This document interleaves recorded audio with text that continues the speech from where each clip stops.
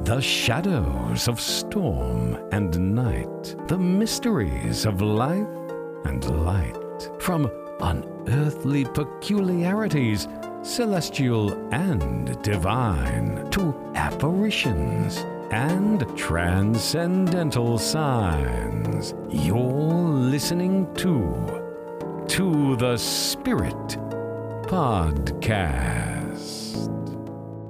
Hi, friends, and welcome to the Spirit. I'm Beck. And I'm Steph. Hi, Steph. Hello. How was your Christmas?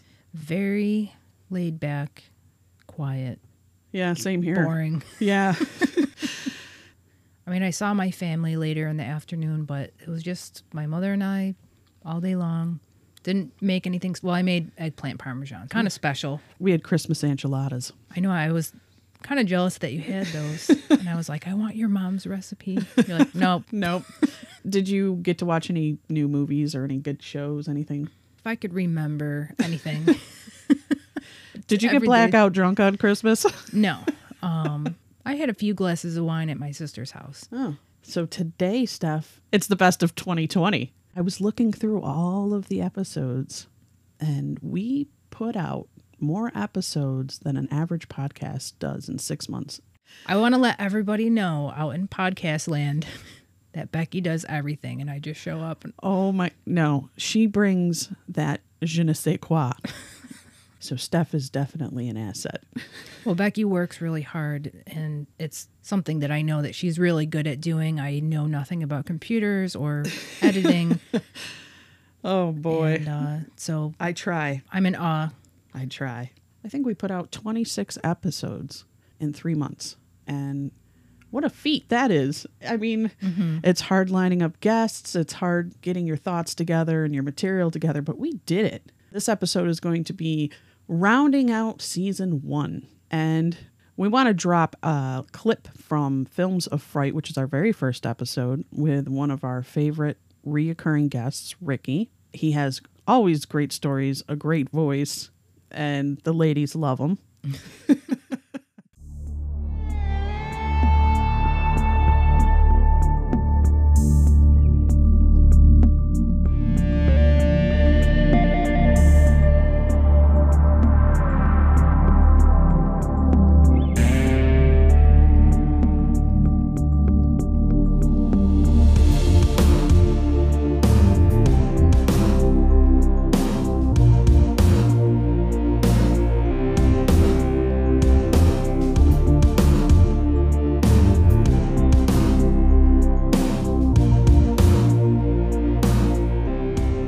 Me and some friends, when The Ring came out in theaters, went to go see it, and one of my friends, he lives on one of the Indian reservations around here, and so coming home, we caught a really late showing.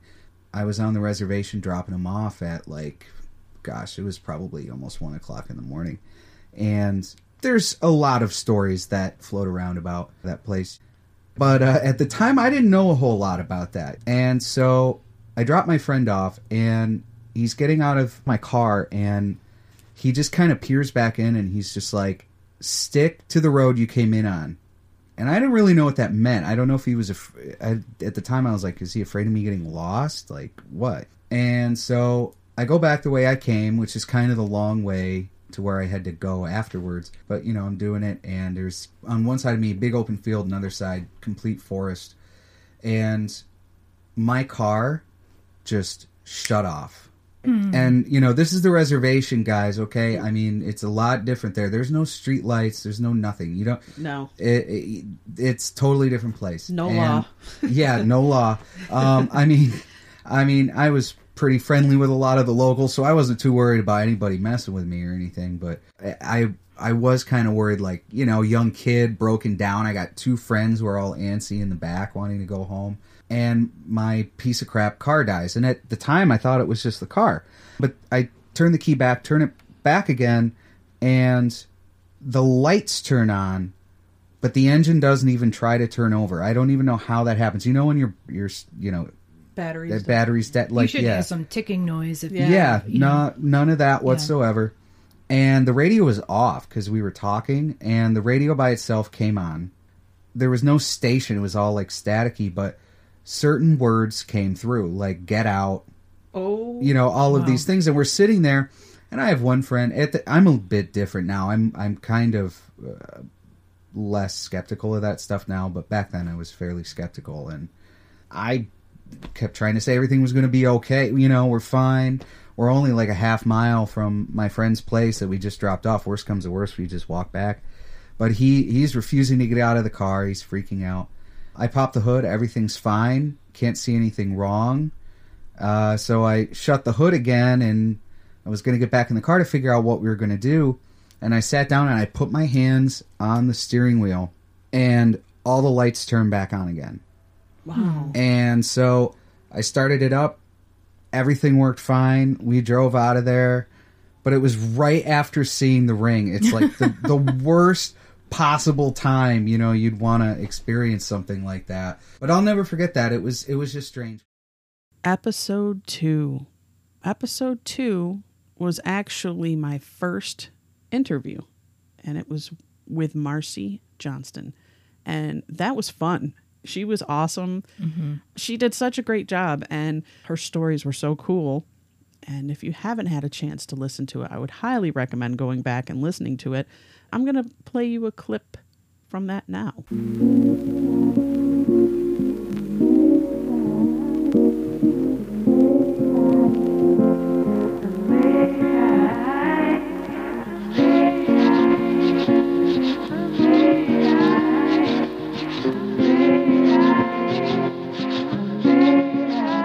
My great uncle was in like a hospice type place.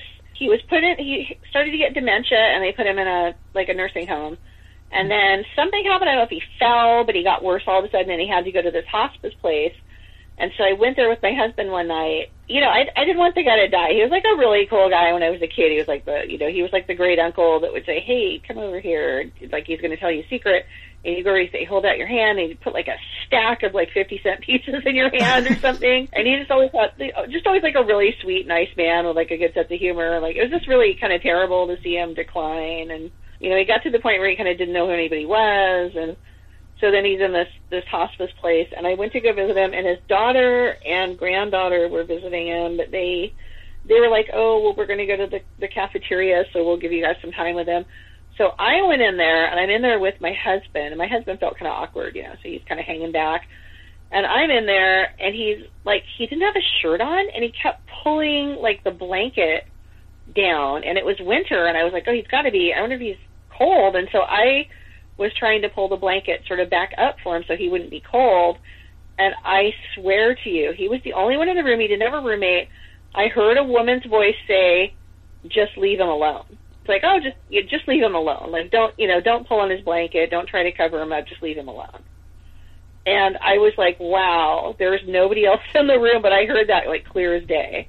I don't know who it was, and I kind of wonder if it was I had a great aunt that died before I was even born, and she was one of the first people to get open heart surgery. She didn't make it. She didn't survive the surgery. So I wonder, sometimes I kind of wonder if it was her, because it wasn't a voice that I recognized. But it seemed like as though it was somebody looking out for him. It didn't seem like it was... Yeah, there was something, because they always say, like, your relatives are kind of around you before you die. Yes, yes. And he died, like, 2 or 3 days after that. Yeah, the visitations begin. Yeah. But that's just amazing that you heard that. Yeah, I heard it, like, it was like a person in the room say, why don't you just leave him alone? And I was like, okay. Is there somebody here? What's going on? It was just a regular voice. It wasn't a whisper or anything like that. That was the first time I've ever heard the word docent, right? That was what she did. Is she still a docent? Or no, that was back in the day. She started off as a Victorian home docent. Yeah, I was like, never heard that word I before. never had either. And then after that interview, I had heard docent several times. It was weird. It was like one of those weird things that happens. You hear a new word, and all of a sudden you're hearing it on television. Yeah. You're hearing people telling stories, and you're like, what the hell? I guess I was meant to learn docent. But she was cool. She had a great personality, great person to listen to. Yeah. Very fun. Definitely one of my favorite to start the podcast off with. That was cool. So for our next episode, it was episode 3, and that was our Randonautica. And this is another thing that I'd never heard of. Becky had to send me a bunch of YouTube videos to kind of update me on what this was. And we had to go on an adventure ourselves just to show people what it was like on a personal level. Yeah. And it was a lot of fun, actually. It was. And this is our number 1 episode. The listenership has gone way up. It's just raining. I know, and I would never expect that. It's one of those things where it could be like catching right now, and that I'm not aware. I'm not a very person that's looking at trends, but it really has surprised me that is. I was too, because the audio quality was crap on that episode, but I think it's the content. I think people want to know more about the app. Yeah. So we did our best with that. We'll have to do that again, though. And I'd like to get somebody in that does this all the time, that has some really good stories to share. But we'll find him or her. Yeah. Or a puppy dog that does it. Here's the clip from episode 3, Randonautica.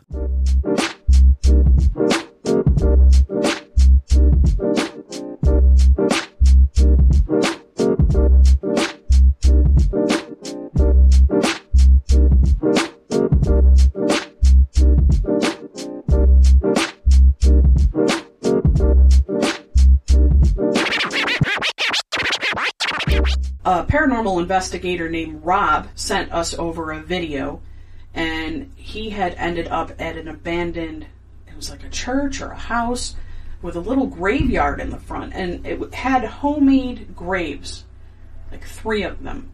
And I'm just going to read to you what Rob wrote, and then I'm going to play you a little bit of an audio clip from the video. So Rob wrote, "The app Randonautica is fucked up. Put us at an abandoned house with 3 grave markers. Doing a ghost box session was crazy. Hearing banging, which sounded like it was coming from underground, was creepy. We went back to see if we could hear it again, and nothing. Strange. Here's an audio clip, trimmed down, of the video Rob sent us."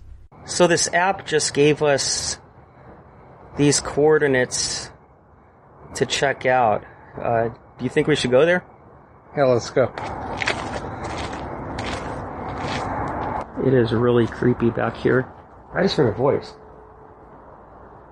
I hope that got picked up on camera. Oh my god. There are grave markers here. What do you see? There's grave markers right there. Is that what those are? Yeah. One says Riley. Says what? One says Riley and the other has a B. And there's one that's down. It says Lexi. Let's do a ghost box session. So right now we have the ghost boxes set. A light. A light. There's a light on the camera. Now is the letter B stand for like Betty? No. I want to know who the B name is. Who's the girl or the person? B. It just said B. Yeah. I'm getting the impression of Betty. Am I close? Yes. I'm thinking it's more of Betty.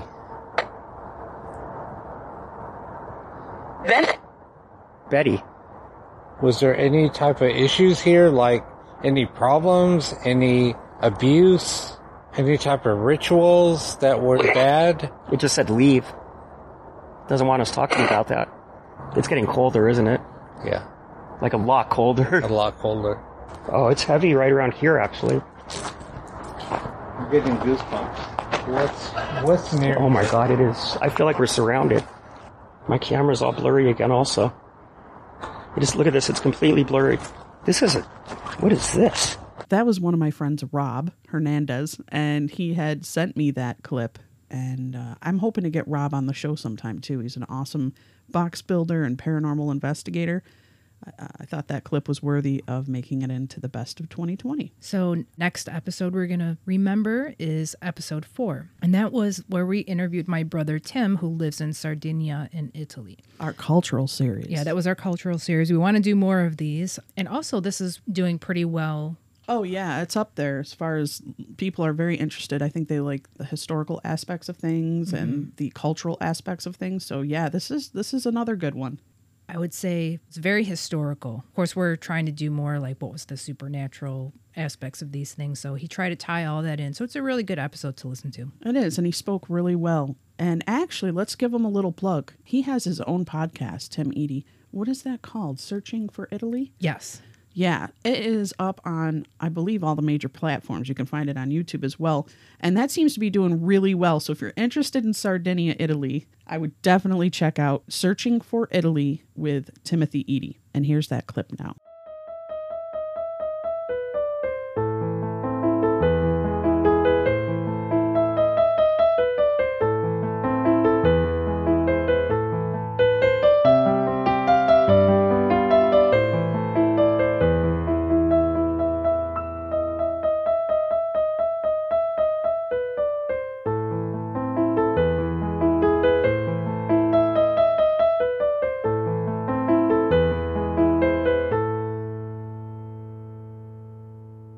There's a mining camp not too far from Sassari, near Alghero and Argentiera.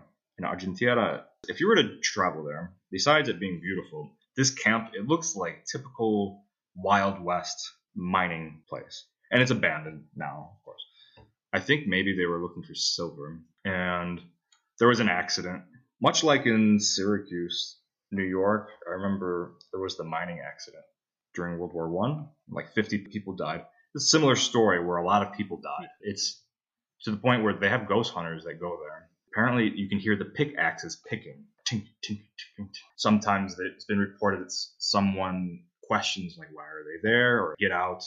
These spirits are very angry. They appear to be very angry. And maybe because they lived in underground for like most of their work and their life. And then they died like in a brutal way. I found a website where they talk about, this is the ghost hunters, but I think everything they posted was taken offline or off YouTube. So sadly, I was really curious to see what they found. But it is kind of creepy there. You drive there, it looks like a typical Wild West. They could film a Wild West film there. Like a spaghetti western. Yeah, actually, a lot of spaghetti westerns were filmed in Sardinia. Interesting fact. Our next episode that we're going to share the clip from is episode 5. And that was Urban Legends and Bonfire Tales. I had a lot of fun with that episode. It was nice to get into our local mythology or whatever you want to call it. Yeah, for sure. And I like just being able to share stories around the bonfire as well. And I think we really were starting to loosen up at that point. Mm-hmm. So here's a little clip from a few of our bonfire guests sharing some of their short stories.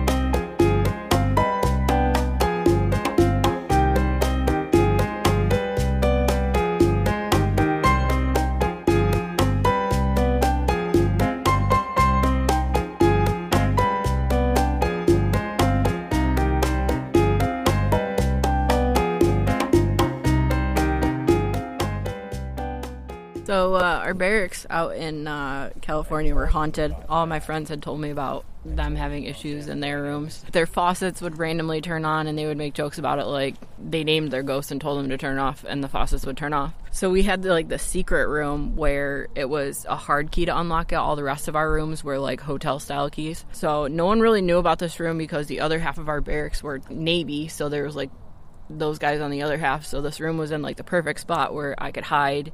You could have all the liquor that you wanted in there because no one knew about it. So one night I went to bed. It was like after I first moved into this room. I still had my other room.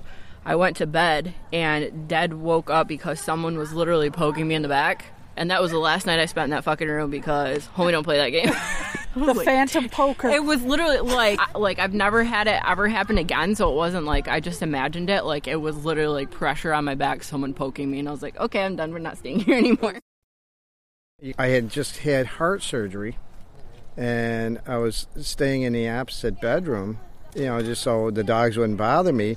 And Deb says, I'm going to the store. You want to come with me? And I'm just like, you have heart surgery. You're just like beat. You're just really, really tired. And I said, nah, I'm just going to stay here in bed. And all of a sudden, it was broad daylight. I felt like a pounding on the edge of the bed. And I said, Deb, I'm coming with you. All I can think of was like my parents telling me, you need to get your ass out of bed. You know, Whiskey Hollow Road Yeah. in Beeville. I was driving down that one night with me and my buddies, and I parked right up near the cave next to the watering hole, and we're just like antagonizing anything in there. Nothing showed, but when we started reading Bible scriptures, we heard nothing, so we decided to get out of there. We go up, we pull a U-turn, and then in my headlights is a little girl in a pink bloody dress walking slowly towards my car. And I've never been so scared in my life that we were all in tears, and I don't know how I got out of that. Our next clip comes from episode 6, Anne Longmore Etheridge. Oh boy, she was one of my favorite interviews too. I mean, I'm going to say it through it all. A lot of them are my favorites, but I had a bond with her because we are interested in the same things, ITC, EVP research. And she's old hat at it. I mean, she's been in the game since the 80s. Her stories were incredible. I had a lot of fun with that interview. She gave us a lot of examples. And this clip I'm about to play was just so cool, I had to put it in remembrance.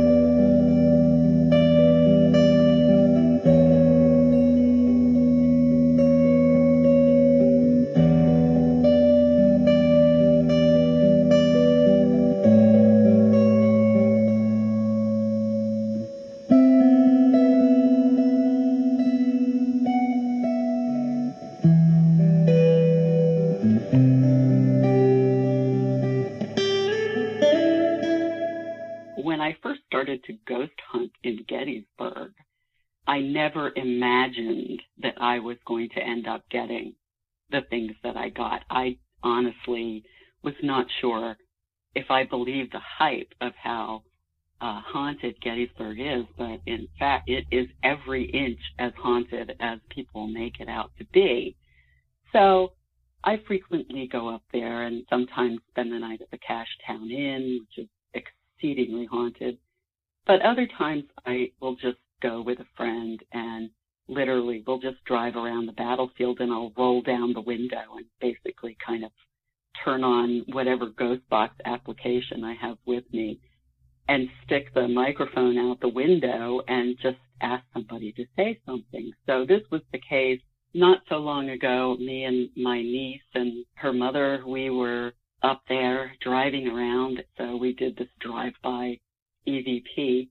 And when we played it back, we got two male voices talking to each other. And the first male voice said, "What's the coffee?" And the second male voice said, "Official dark boots." And we were completely confused because we were on the battlefield and they're talking about coffee. And there was another not as clear EVP connected to it that it almost sounded like two people passing each other and acknowledging each other. One said private and the other said private, like almost as if they were doffing their caps to each other. So we started wondering why would these very cheerful sounding soldiers be lingering on this part of the battlefield where absolutely nothing happy happened. And I still don't have an answer to that. I have a theory. I'll get to that.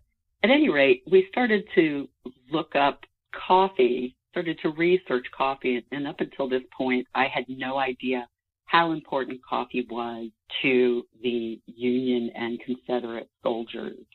Union soldiers were very lucky because they received with their ration a certain amount of coffee beans. And basically, the Union Army ran on caffeinated coffee. Some generals apparently would make sure that their men were incredibly caffeinated before battle. And from the time, one diarist noted that as soon as the Union Army stopped anywhere for any period of time, these little campfires would pop up, hundreds of them, and all you would hear was the sound of coffee grinders crushing beans.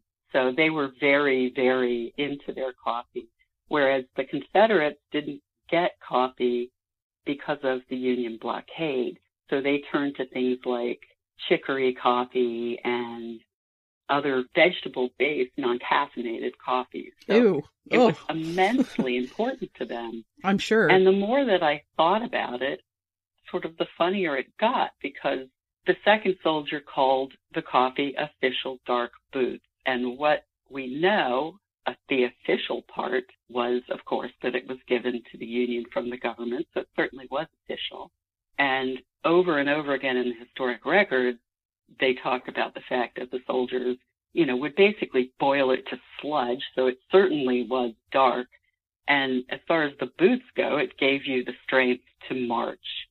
And it just, the more that I learned, the funnier that got. And then I realized that that's exactly what we do today. Independent coffee houses name their various brands different things, don't they? Yes. So it really seemed to me to sort of back up what the soldiers had said, that they were drinking their morning coffee or their afternoon coffee, and they were calling it official dark boots.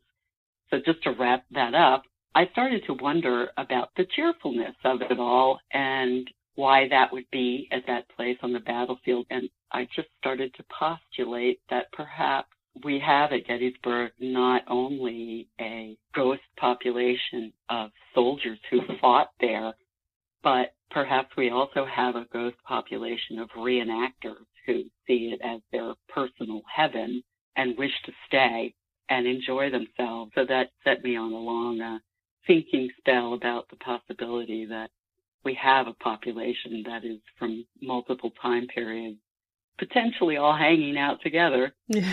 And having their morning cuppa together, on the battlefield. I'd love to play this EVP for my listeners now, so I'm going to go ahead and play that. Official Dark Boots. Official Dark Boots. Official Dark Boots. Official Dark Boots. Official Dark Boots. I thought that EVP was so cool. It was, "What's that coffee? Official Dark Boots." And it was like two spirits talking to one another. And what a rare capture. Our next episode is episode 7, and that was about a phenomena in the Roman Catholic Church called the Incorruptibles. That was so cool. Yeah, it's a very interesting subject. I love the stories behind it, and they seem to be real. There's these dead people that exist that are really well intact. You can find it on YouTube and all over the internet, and some of our listeners have actually checked it out and thought it was amazing. They had never heard of it before. But the clip that Becky chose is more of kind of a funny story from that episode where I get fooled by somebody. It's great. I'm a very naive young person at the time. I had to do it. So without further ado.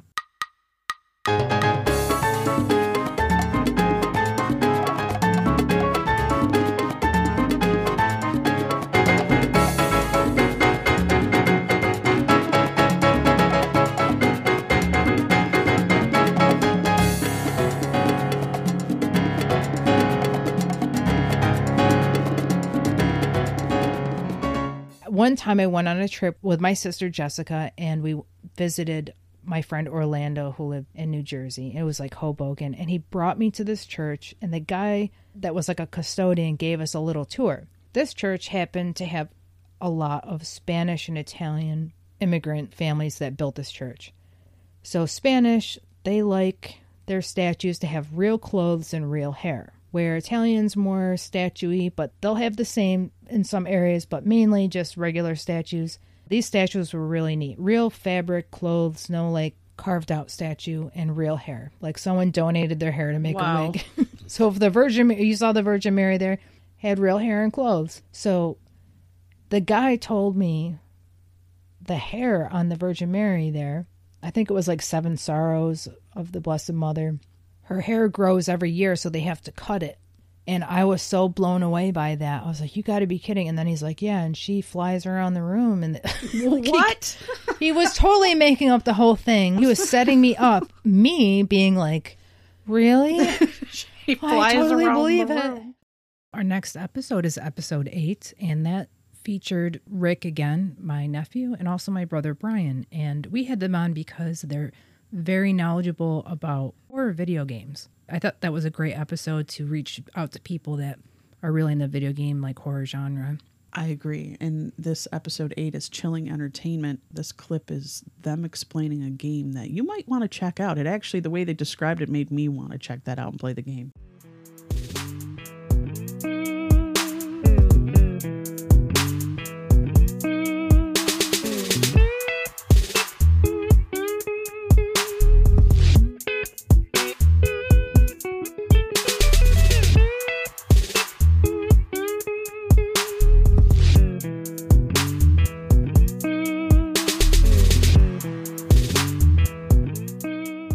You know, one game that turned out not to be a horror game, but I think kind of falls into the category of a horror game is, you ever hear of a game called Gone Home? Yes, this game is amazing. Yeah, Brian, why don't you give the synopsis on it? Basically, you belong to a family with a younger sister, and you go home.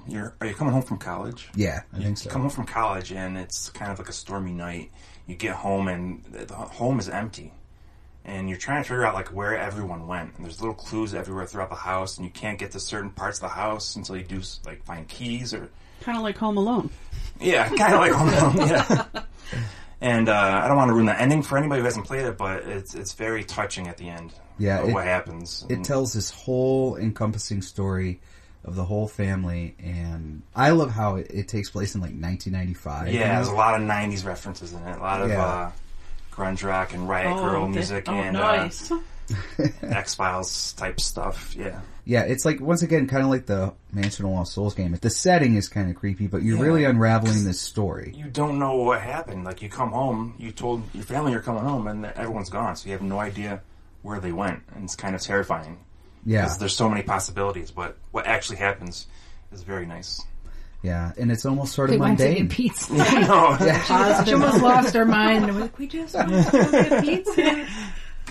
But yeah, it's almost sort of mundane, and it's an award. It's like it didn't win like a ton of awards. Yeah, I'm pretty sure it did. I didn't even realize there was a video game award. But anybody out there that wants to try one of the games we're talking about, that would probably be the one. Yeah. It's available on a lot of different marketplaces.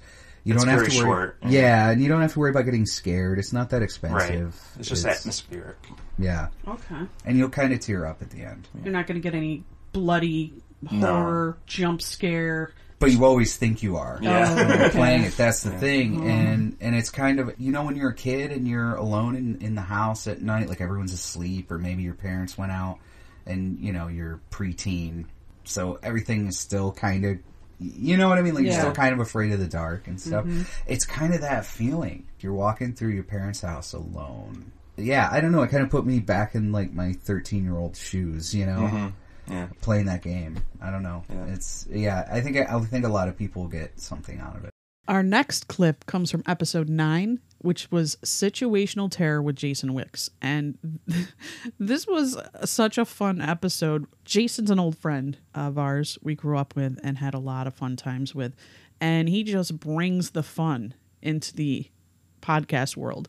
So Steph and I like to have him on for major bonus episodes around the holidays because he's kind of a weird genius. In the whole episode, we're talking about situational terror. I mean, we're going over, you know, your typical Halloween movies and things like that, but we technically we give each other situations to try to get out of or pick a response to the situation.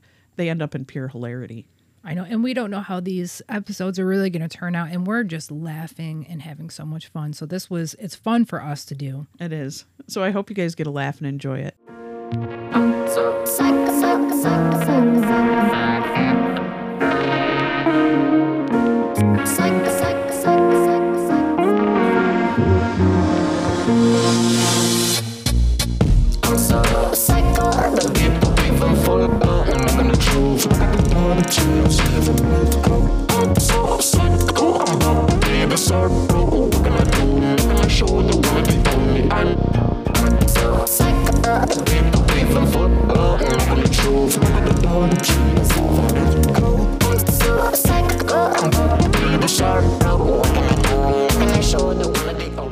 I'm going to give you $143 million for this one. Nice. I mean, this would take care of student loans. This would set you up for life here. You have to drill a hole into your skull, just enough to expose your brain, and then you have to walk through a room of zombies. Would you do it? No. No. Not Yeah, for not- $143 million? I mean, infection would, even if I got away from the zombies, the infection would already set in, and I think by the time I got to the and you got to wait in line at the hospital. Hey, my brain is exposed. Sir, will you wait 45 minutes? Sit over there, please. I also have to add that Jason is just a master at having all the situations be so realistic for him. You know, it seems like every time we give him this far out, completely fictional situation, he really thinks about it. He really does. I mean, he comes up with like, you know, I'm going to get pneumonia. I'm going to have a heart attack. But that's so much fun. So our next clip comes from episode 10, which is So That Happened with Rachel Sweeting. Rachel is so cool. We had such a good time with her. She definitely has some abilities. Don't you think, Steph? Definitely. Yeah. I mean, she shared a lot of stuff pre-podcast with us, and she's actually quite incredible with her abilities.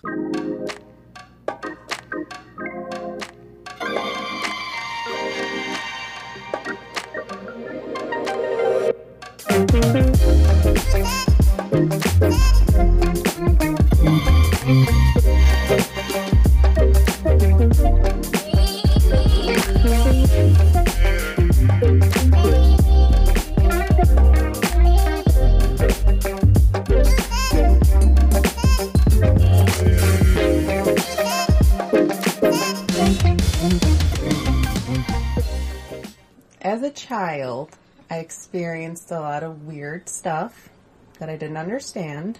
A lot of stuff happened in the middle of the night. I'd wake up to weird things, and then I'd get freaked out. So then I'd always run down to my mom and dad's room and probably really disturb them, and then they'd bring me back to bed. But on one particular night, I woke up feeling freaked out, did the same thing, ran down to my parents' room. My mom said, "I'll tuck you in, just let me go to the bathroom first." So she's in the bathroom, I'm sitting in my bed, and I don't have my glasses on, so everything's blurry. I'm looking at my doorway. From the way that the living room was coming opposite of the bathroom, I see a woman in a long red long sleeve shirt, long black hair, swing around in my doorway to look at me, and it's all blurry because I don't have my glasses on. Wow. So all I know is I put the blankets over my head and started screaming for my mom and have no idea who it was. Did you ever see her again since? No. I had a weird experience as a kid that another one I can't explain to this day. I don't know if it was paranormal or if I had a fever. Was I sick? Was it the little people? They were little people. They were also dressed like 1960s or 50s. I don't recall it, like sock hop dancers. Okay, she was wearing a poodle I skirt. figured it out. There's been carbon monoxide in your house. You were going into deserts, seeing little sock hop That people house at the end of your bed. I lived in had a lot of stuff going on in it. But I don't know what to attribute this to because it would be like my first paranormal or mental experience. I have no idea. But I remember waking up early and looking at the end of my bed, and they were standing at the end of my bed, and I was so scared that I threw the covers over my head. What? Okay, wait. So you're seeing John Travolta and Olivia Newton-John standing down there like grease lightning. Basically. And you're scared of that? I was little. Yeah, they were little, and they were trying to get my attention. How big is little? We're talking a couple inches? Like Barbie doll big, you know, like kind of, yeah. So not like Munchkin Land littler than that. Yeah, they weren't like Munchkin people. They look like us, but shrunk down to a Barbie size. Like real, they look like real people. Did they talk? Yes, they talked, but I don't remember what they said. Did they sing? I got chills, the multiplying. So from episode 11 was the demon seer June Lundgren. Oh, we had fun with her. She was a trip. She was a trip, and she was actually just so informative. And if you had any doubt, she speaks with such confidence with everything, absolute truth type stuff. You know, like she just says what it is. It's hard not to believe her because she believes it. And I mean, we've had experiences that are Well, the people seek her out too and get help. So there's people are getting help from her. People that can't get clergy to help them, or just, they have a major problem. She's the last resort, and it's true. And she's been all over TV, guys. She's been all over the radio. She's been on podcasts. If she was this crazy demon lady, I think people would have dismissed her a long time ago.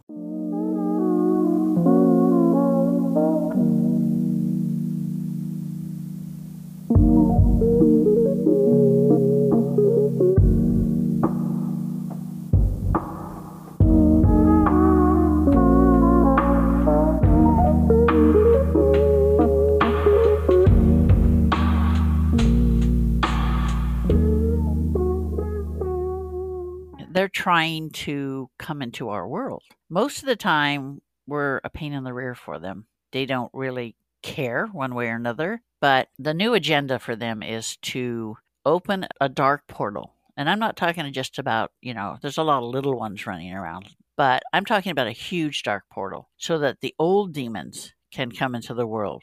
We can't have that happening. This is not a good thing. In 2018, January 25th edition of Newsweek, the Vatican came out and said, we're training more exorcists than ever because of increase in possession cases. I mean, the Vatican never says boo, about anything like that. For them to come out and break their silence and say that, that's something untoward, so to speak.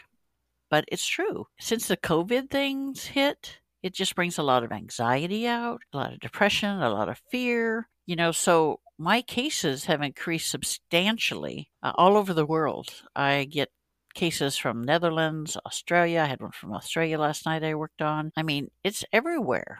It's just increasing substantially. And they're trying more and more to get into our world. And it's kind of bizarre because there's a hierarchy in the dark side.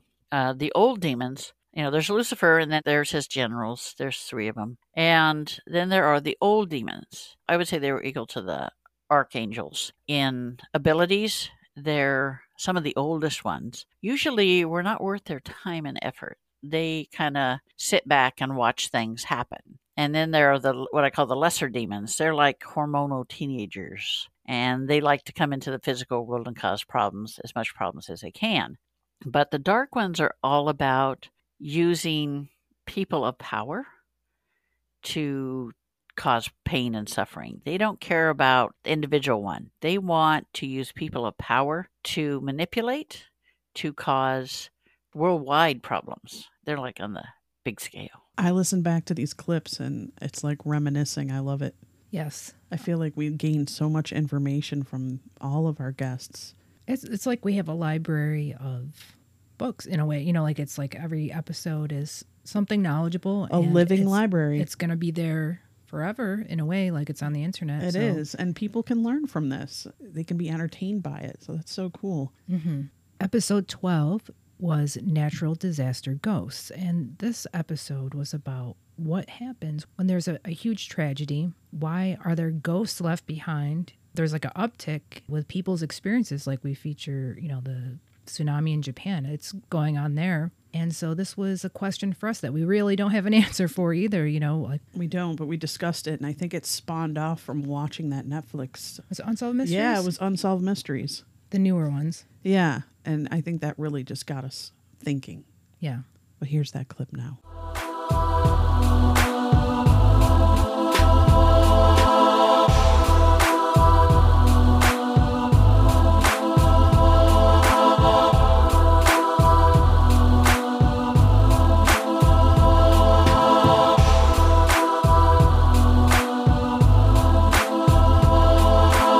Tranquility Base here. The Eagle has landed. 2011 was a rough year. Not just because of the Japan earthquake and tsunami, but if you remember, Christchurch, New Zealand had an earthquake. Yes. And that killed about 185 people. And there were reports of ghostly hauntings that had come out of there as well. Again, in 2011, same year, and I don't know what it is with 2011, but Joplin, Missouri had a tornado, if you remember that. And that killed over 150 people. Yeah, there's been a lot of natural disasters, not obviously for that year, but it just seems like it's just been picking year, up. Yeah, it just picks up. But also, we get to hear news on a different scale. If this was back how many years ago when we didn't have this type of constant 24-hour-a-day news, would we know this happened at all? Would we be interested in the statistics, weather statistics or things like this, to know that it happened at all? You know, sometimes newspapers would put things out. I know in my grandfather's day, if it happened in another country, it would take 2 weeks or more until they heard about it. Yeah, it's amazing how far we've come. So now we're so connected in, and we can actually get a hold of people's personal videos that they post up on the internet. We can actually see different accounts of these activities and these happenings. I know. Do you think that it's more now, or do you think that we just hear about it more because of news? Because I don't really know the facts on it. I mean, obviously, we can't deny that there is some sort of climate change happening, and there are earth changes occurring. Yeah. So I do believe we are kind of spiraling into that, and there is a pickup with these events, but I also think that holds hand in hand with the fact that we have easy access to information. Like you said before, we were waiting 2 weeks to hear something international. Now we could just turn on CNN, or we can open up our browser and boom, there it is. Yeah. Our next clip is from episode 13, and it was Granite State Phenomena with Tom Stebbins. I sat down with him and had riveting conversation. Everything from UFOs to his house being haunted by a black figure. And I had a lot of fun with Tom.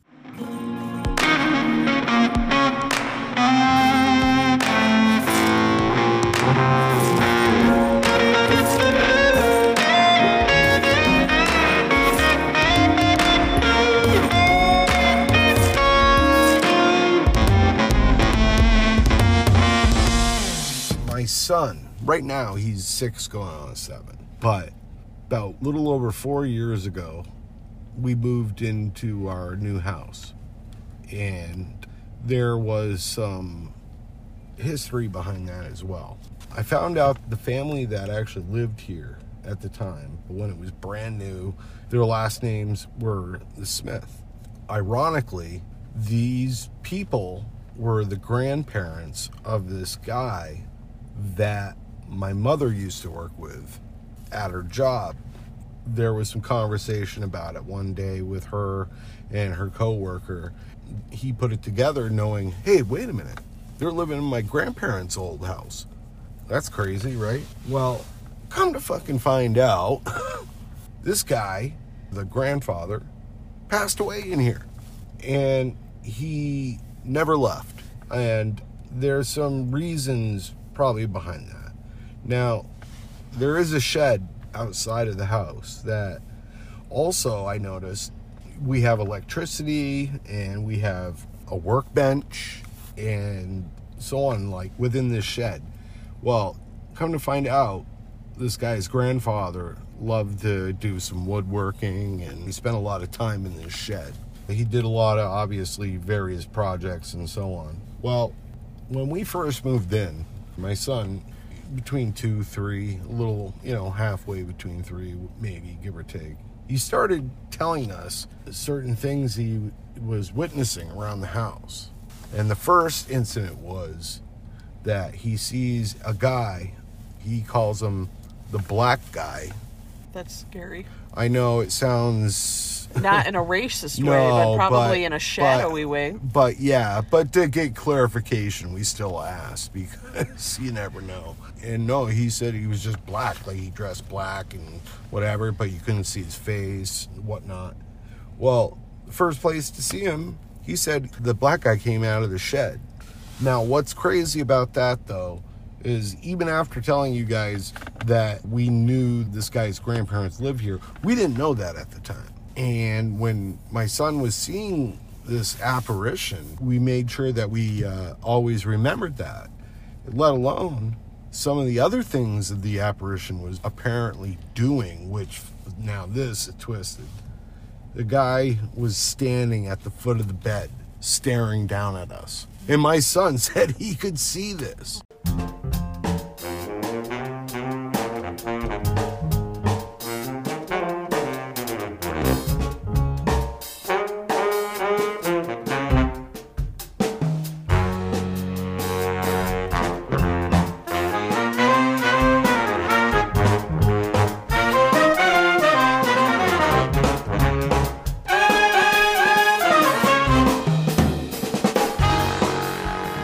next episode is 14, and that was Cults with Brian Eady, and that was also my brother who came to join us that day for the show. Yeah, we have Brian on often as well as Ricky. Yes, they're good to have. It's not a supernatural subject, but it's it it's can close be. to it, and It it can can be. be, You know, I yeah. think with cults comes a spiritual belief system. So it was very interesting. It's very disturbing too, but it's a good listen. Here's Cults with Brian Eady.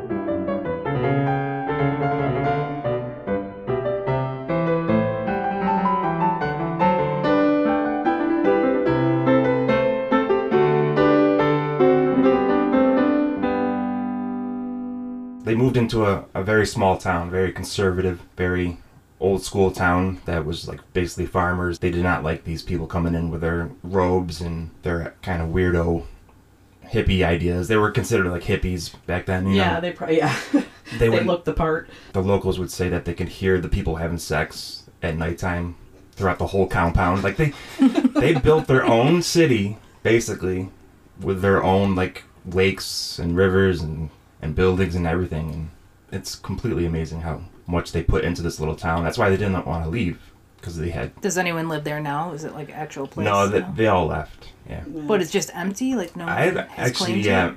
I'm not 100% sure if maybe a remnant of the religion is still there. I'm not even saying religion. Like, did anyone occupy it just for normal reasons? I don't 'cause think it's so. there? I don't know. I don't know if they tore it down or... It's definitely considered the first bioterrorist attack in the United States. Yeah. Bioterrorist attack? Yeah, because he poisoned them with the salmonella. And it was in retaliation because I guess there was a bombing in a hotel where a lot of the cultists lived. So they thought they were being attacked by the locals. So it was like a back and forth of weird violence. They armed themselves with guns, the cultists, because they were afraid of the people carrying guns. Our next clip is from episode 15 with Dr. Margaret Rogers Van Coops. Boy, did this lady live a life. She's probably one of the most educated people we've talked to so far. I mean, all the books that she has written, Classes and, oh my gosh, she's done it all. Teacher at university. Nurse. Yeah, she's had a full life. It almost seems impossible, but... It was even hard finding a clip from this because there was so much. But I just picked a nice little interesting clip to share because her experiences ranged from World War II to the Beatles. Yes, yeah. And I think this one might pique your interest.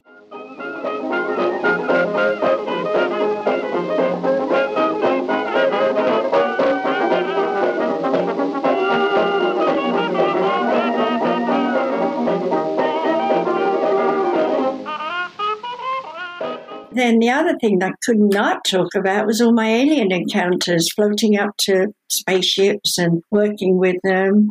And, the fact that I was seduced at 15, still a virgin, and had a pregnancy. And I actually brought my daughter up on the ship. So I used to go up there, and all the tests and all the things people say they do to us is not in reality. It's all done telepathy-wise. And they watch us from generation to generation. They're not just taking people at random. So our next clip is from episode 16, Paranormal News Share. It was fun to do. We cracked a lot of jokes through it. We did, and we hope to do these more often and just stay up with current paranormal events and just bring you the news as we get it. I know, I have a new one too, so I Oh. can't wait. I've been saving it. You just save it for after the new year, will you? I will. But here's a fun little clip of Steph and I having fun with one of the articles she came across.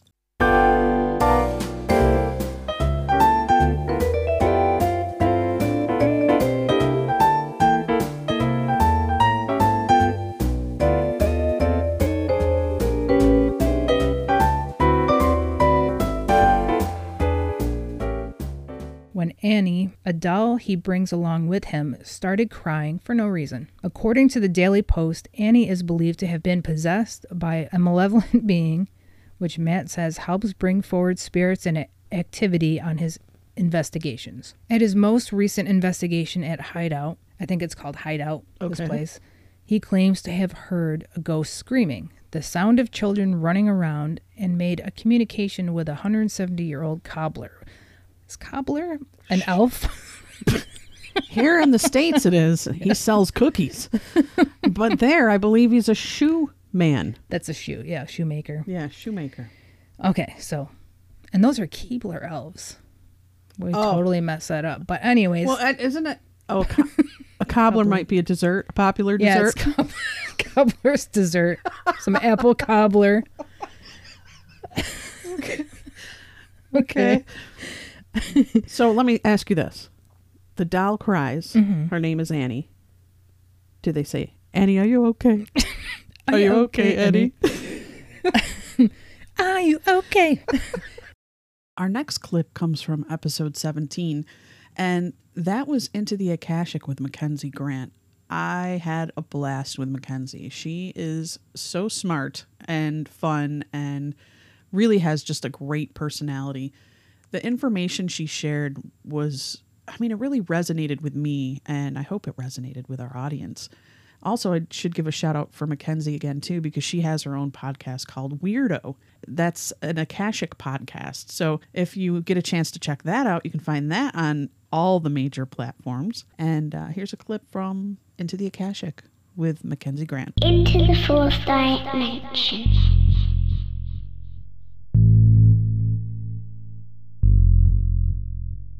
Amongst the clouds.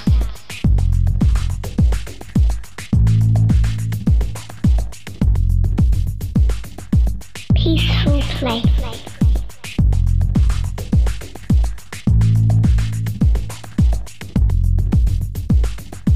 Tripping outward.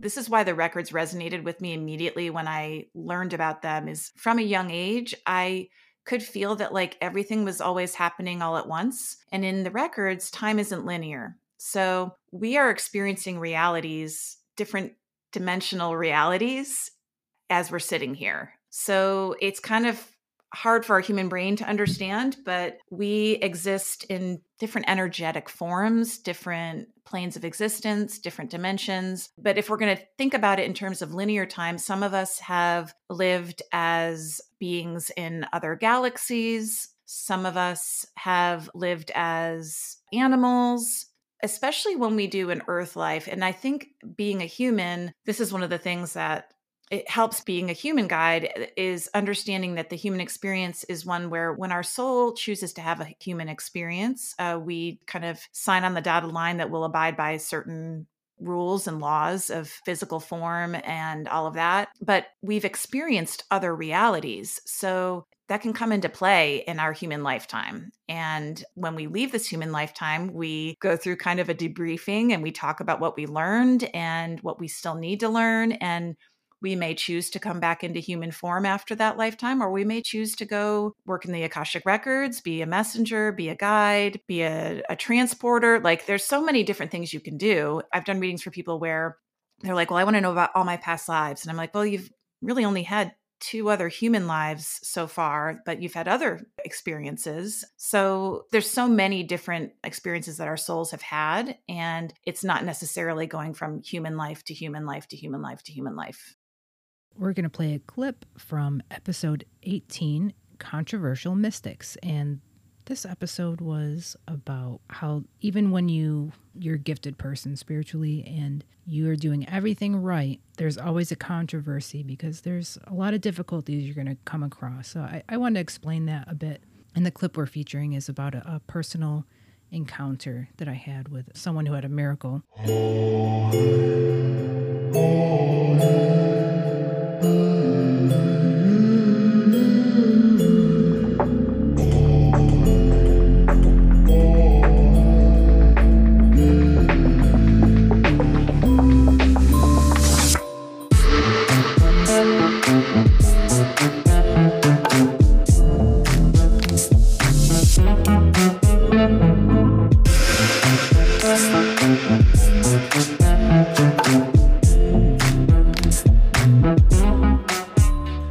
The other miracles was a young woman from Sicily, a young girl, and her mother took her there to get her a healing. She was born without pupils. Don't have her name for you, but you can definitely find her if you just look up the story. Is it all just like white eyeballs? I don't know what they look like because I never saw them. When I was with the sisters, they did 4 masses a day, and we did the music. Music was awesome. I loved doing it. And I would do 2 masses, and some other sisters would do the other 2 for, the music part. So we end up just walking out. We'd go out the back way. Like, no people could go in and out this way, only religious. So all of a sudden, this priest or friar, he's kind of old, yells out to us, and he's like, he's like, come back. I have someone I want you to meet, Wait, what did he do? To come back. I got someone to do to meet. Yes, just like that. Okay. You just triggered about 1 million Italians. Okay. So we go back, and there's this woman with sunglasses, kind of old, and he's like, I want to introduce you. This is the little girl that Padre Pio. So this woman can see because of Padre Pio, but still has no pupils. And she told us, she wears the glasses because her eyes look strange. Our next clip is from episode 19, and that was with Positively Mark Christopher. Boy, what an awesome guy he is, isn't he? He really is. He was so nice and so gracious, and he's also another super popular out there, a big name. He is. I mean, I think back to the beginning in our introduction, how we spoke about how we're never going to have anyone famous, or we don't know anyone famous. And here we have these incredible people coming forward to share their information with us. And they were just so kind and friendly. This clip is very inspiring because Mark is inspiring. And he just wanted to, I think, help people through this time. Quarantine.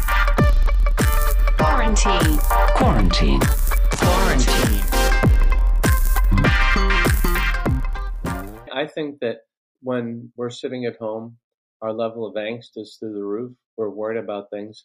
I think that our loved ones on the other side are trying to help us, reach out to us.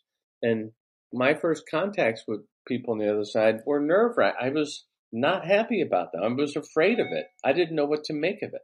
So for that reason, I think that all these people sitting at home, having a little more time to be at home, and then raising their level of anxiety, nervousness, fear, all of those things are, I think, contributing to a higher level of paranormal psychic activity. Also, too, for all of our listeners, I want people to know that they may not be aware of it, but they're probably going through a lot of stress. So, I mean, a lot of people who are self-aware are saying, okay, I know this is a bad, crazy time. And then there's other people that are more reacting to their feelings without considering the source. So I would say that anybody who's like, if you're feeling extra crazed right now, really step back and say, okay, there's a lot going on. This is an unusual time.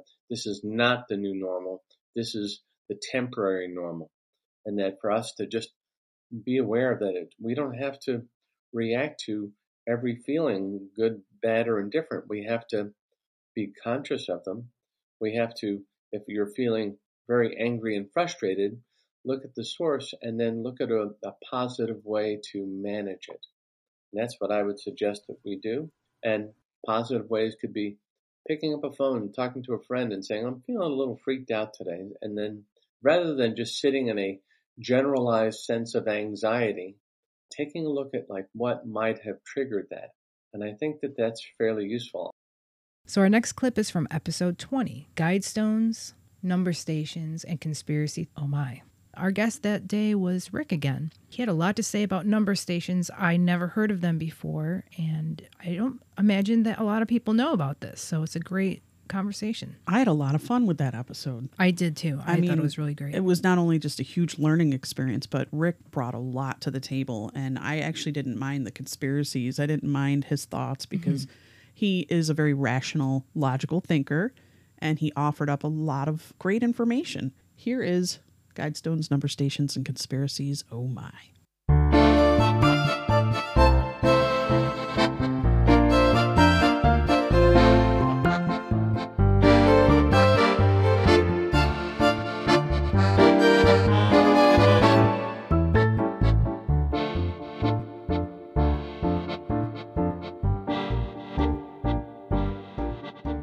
The Guidestones are like a hammer over the face. You know what they're saying. Yeah. Yes, you can read into it a little bit and maybe decipher some more.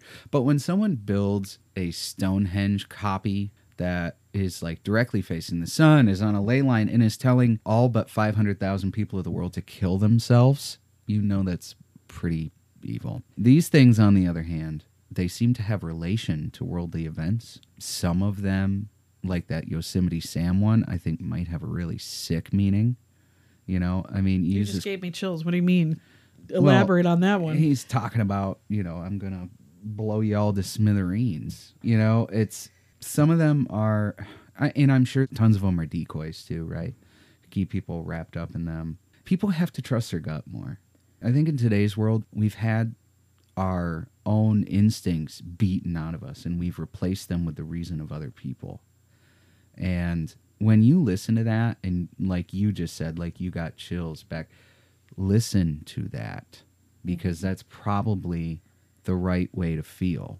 Don't hold off on that and wait until some person who society says knows more about it than you will explain to you that it's this, that, or the other thing. It's like, I don't know this person, and I don't know what their gains are.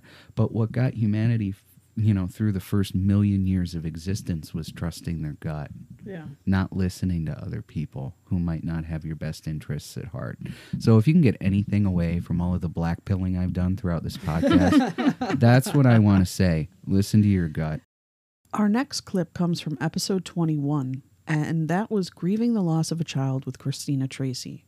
When I sat down with Christina, I wasn't fully prepared to hear the story about the loss of her child. I don't know if anyone can ever be prepared for that. She was so inspiring and so filled with strength. The honesty that she brought into this conversation and the fact that she came in to even share this event was huge.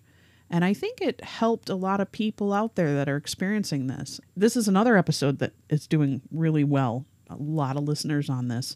Because I think all of us, whether it be the loss of a child, a grandparent, a spouse, we all lose someone at some point in our life. And grief is grief.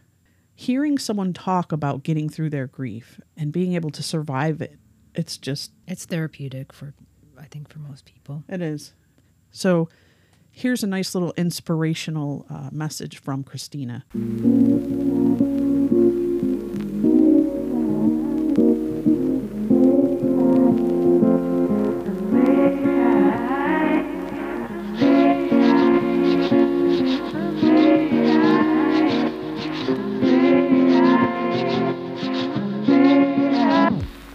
I think what I want people to know, especially parents, anybody grieving, what you just said, you go at your own pace. There is no right or wrong in the grieving process. And I have to constantly tell myself that.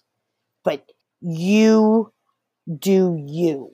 And don't let anybody tell you what you're doing is wrong, because you're doing what you need to do just to survive right now. And that's the most important. You grieve how you want. Episode 22 was about Marian apparitions, specifically one that happened in Rwanda, Africa, back in the early 80s. I tried to use that history and compare it to present day politics. To draw parallels, for sure. Yes. Yeah. But this clip is actually a little bit of levity from that episode, because that was kind of a serious episode. And Steph and I like to have fun in between, you know, just bring the spirits up a bit. So this was a really fun clip, and I'm going to play that for you now.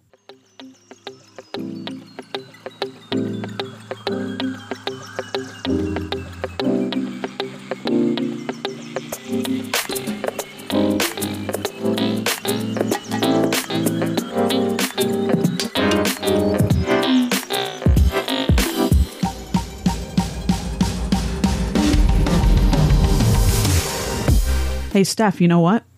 Yeah? We have a caller on the line. We do? It's the first time that's happened. We do. It's the magic of technology. I finally got a component that allows for phone calls to come through. Hi, caller. What's your name and where are you from? Hi, this is Kat, and I'm calling from the living room.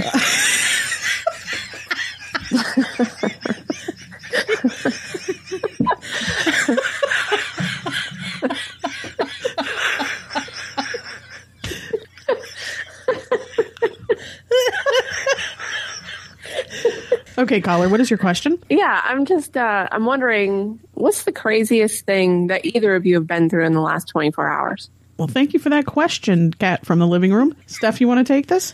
Okay. Thank you, caller. All right, I'll take this back because coincidentally, something in the past 24 hours has happened to me. So our next clip is from episode 23, Music Conspiracy. And that was a fun one, too. I enjoyed that one a lot. I think we brought a lot to the table. Actually, we got some feedback from our listeners that said they actually went looking after they heard our episode. Really? Yeah. Oh. Like, I had no idea about Paul McCartney. What do you call it? Paul McCartney or fall? Oh, fall like Paul. Yeah. So, okay. Oh, that was really interesting. So the clip that you chose to use, just briefly talking about a few of the things. One is like the eye covering, that like we call it the Illuminati eye. Mm-hmm. And what was after that you were talking about? We'll just play it for him. Yes, we'll just play it for you. Yeah. We don't need to talk about it.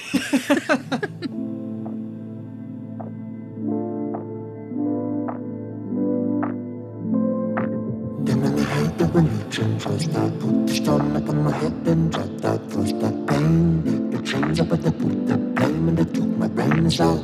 Spirit upon it, the gritty, took up my spirituality. This cannot be just a dream. I'd love to hear the screams of thoughts along this. There's a lot of famous people, including musicians, but other celebrities, that when they do these like professional photo shoots, they cover their eye with their hand, or they cover it with their hair or an item. And it's been done so many times that there's a conspiracy that's like an Illuminati symbol. I mean, it makes sense if they keep doing it. There's something up with that. I know, or it's the same photographer and he can't think outside the box. I don't know. Stevie Wonder isn't blind. Yeah. Now, there was a video, and in this video, and you can YouTube this, you can go in and type in Stevie Wonder catches a microphone stand. He's singing Hey Jude with Paul McCartney, weirdly, or faux McCartney for all we know. And in the video, they're singing na, na, na, na, na, na, na. And Paul goes, or faux Paul, goes running down past everyone, and as he does, he hits this microphone stand, and this microphone stand kind of flips towards Stevie Wonder, and Stevie just randomly puts his hand out and kind of catches it between his hand and his arm, on his forearm. Now, here's what's weird. Like, I know blind people have a little bit of... I think they have extra sensory with their ears and other things because they have to rely on them more. Right, but they're singing very loudly at this point, so I don't know how he could have heard that microphone stand. I don't even think that made a sound. And if it did, I don't know if you could hear it over everyone singing. He weirdly catches it. The next clip comes from episode 24, and that was with animal intuitive Lynn McKenzie. And again, we got another very popular person to come onto the show just to share her experiences. And not only that, she offered a lot of cool things. Like there's free classes you can take from her. If you go to her website, she had just a lot of cool stories to share. Very interesting. If you're into animals, I highly recommend going back and listening to that. You might glean some things on communicating with your own pet.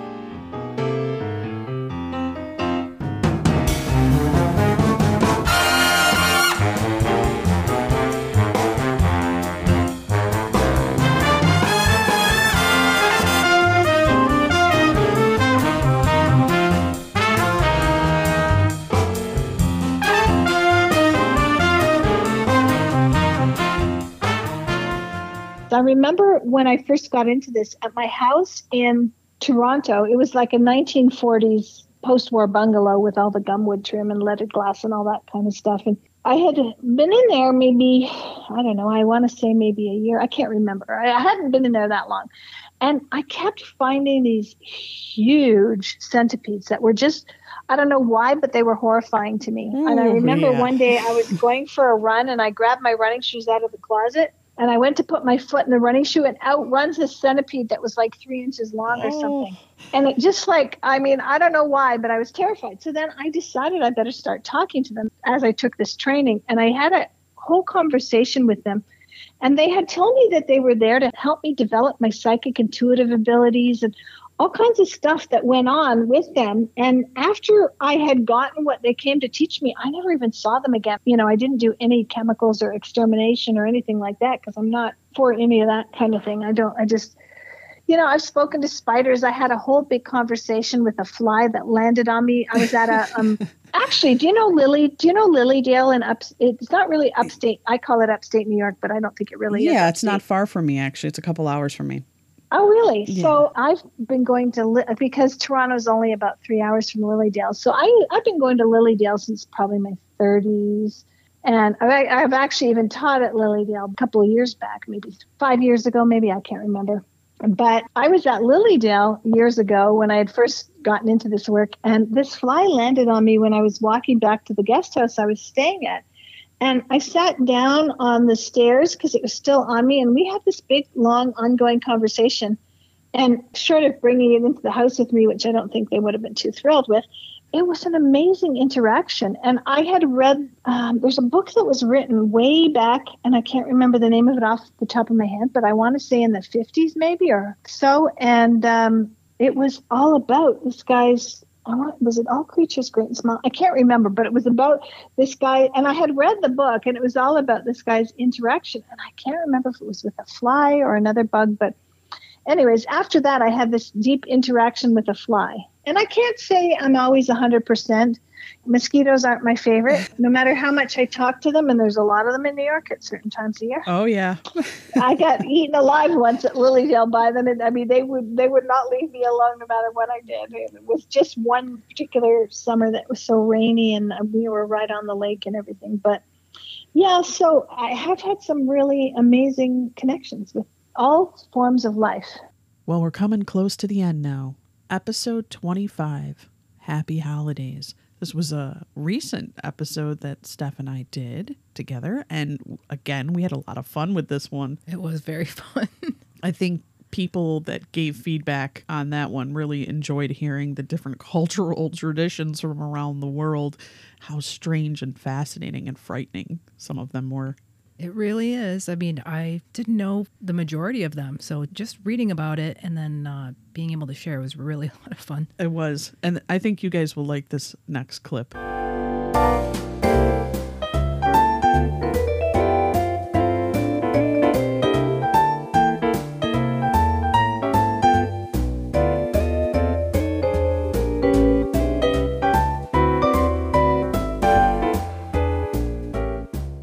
Perchta was said to roam the countryside at midwinter and to enter homes during the 12 days between Christmas and Epiphany. Do you know what Epiphany is? Yeah, that's when the three kings arrived where Jesus was born.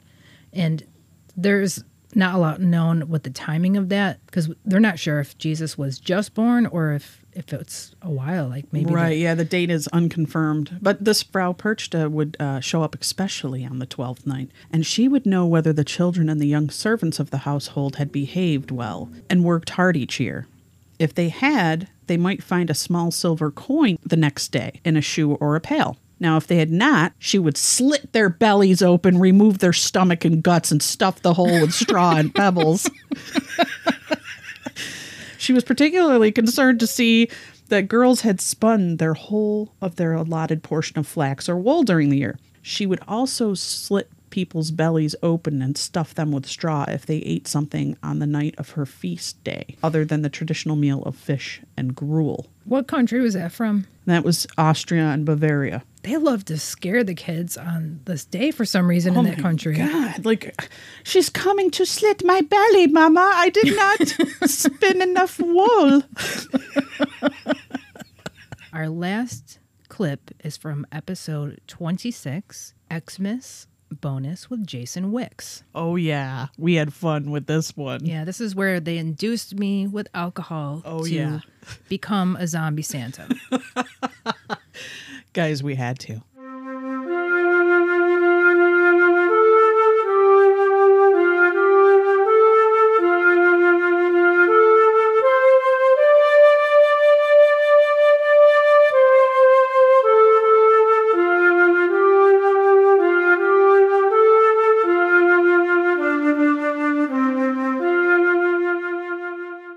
Becky and I are at the mall, and we're kids, and Zombie Santa Steph is there, and we both sit on her lap. We tell Zombie Santa Steph what we want for Christmas. Santa, how are you doing today? Why is there rot around your mouth? Santa's scary. He's scary. Santa, are you okay? You be quiet. Just tell me, Dungo. Is Santa smelling you weirdly, Jason? I don't smell, you smell. Children smell bad. Me smell good, like rotten flesh. Okay, Santa, I would like some Legos and a light bright and a pony. My little pony. I don't know what to fucking say. I get you light bright. That's it. Go now.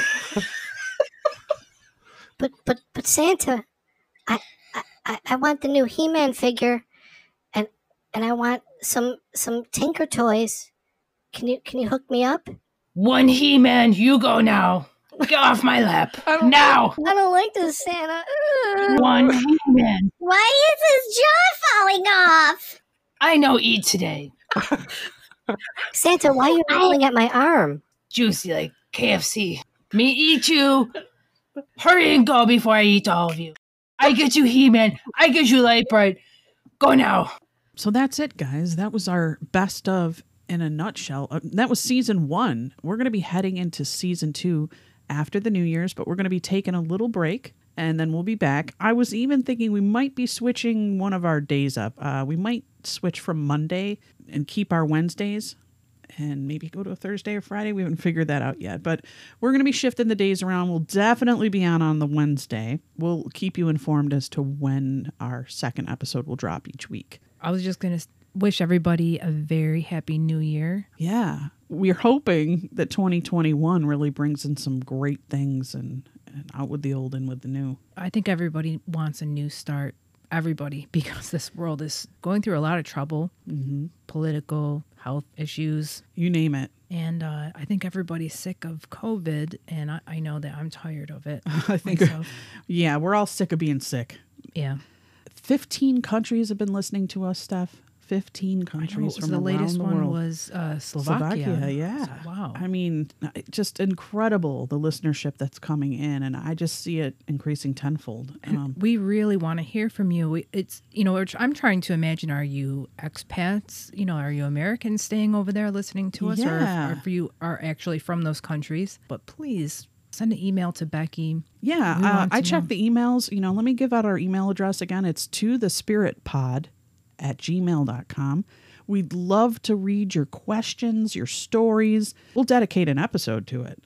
I know if anyone wants to be on the show and they feel like they have a great story, give us some feedback. We want to thank everybody for tuning in to us and for being our listeners. Yeah, thank you for being our listeners. Happy New Year, everyone. Happy New Year.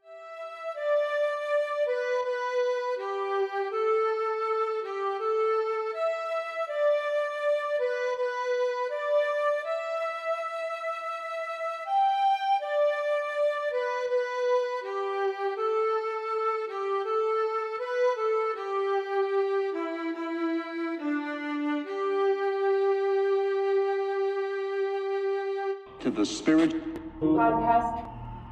Supernatural Science. Aliens. I'm ghost. Psychic. Mystic. Spirits. Divine Source. Heaven. The dead. It's magic.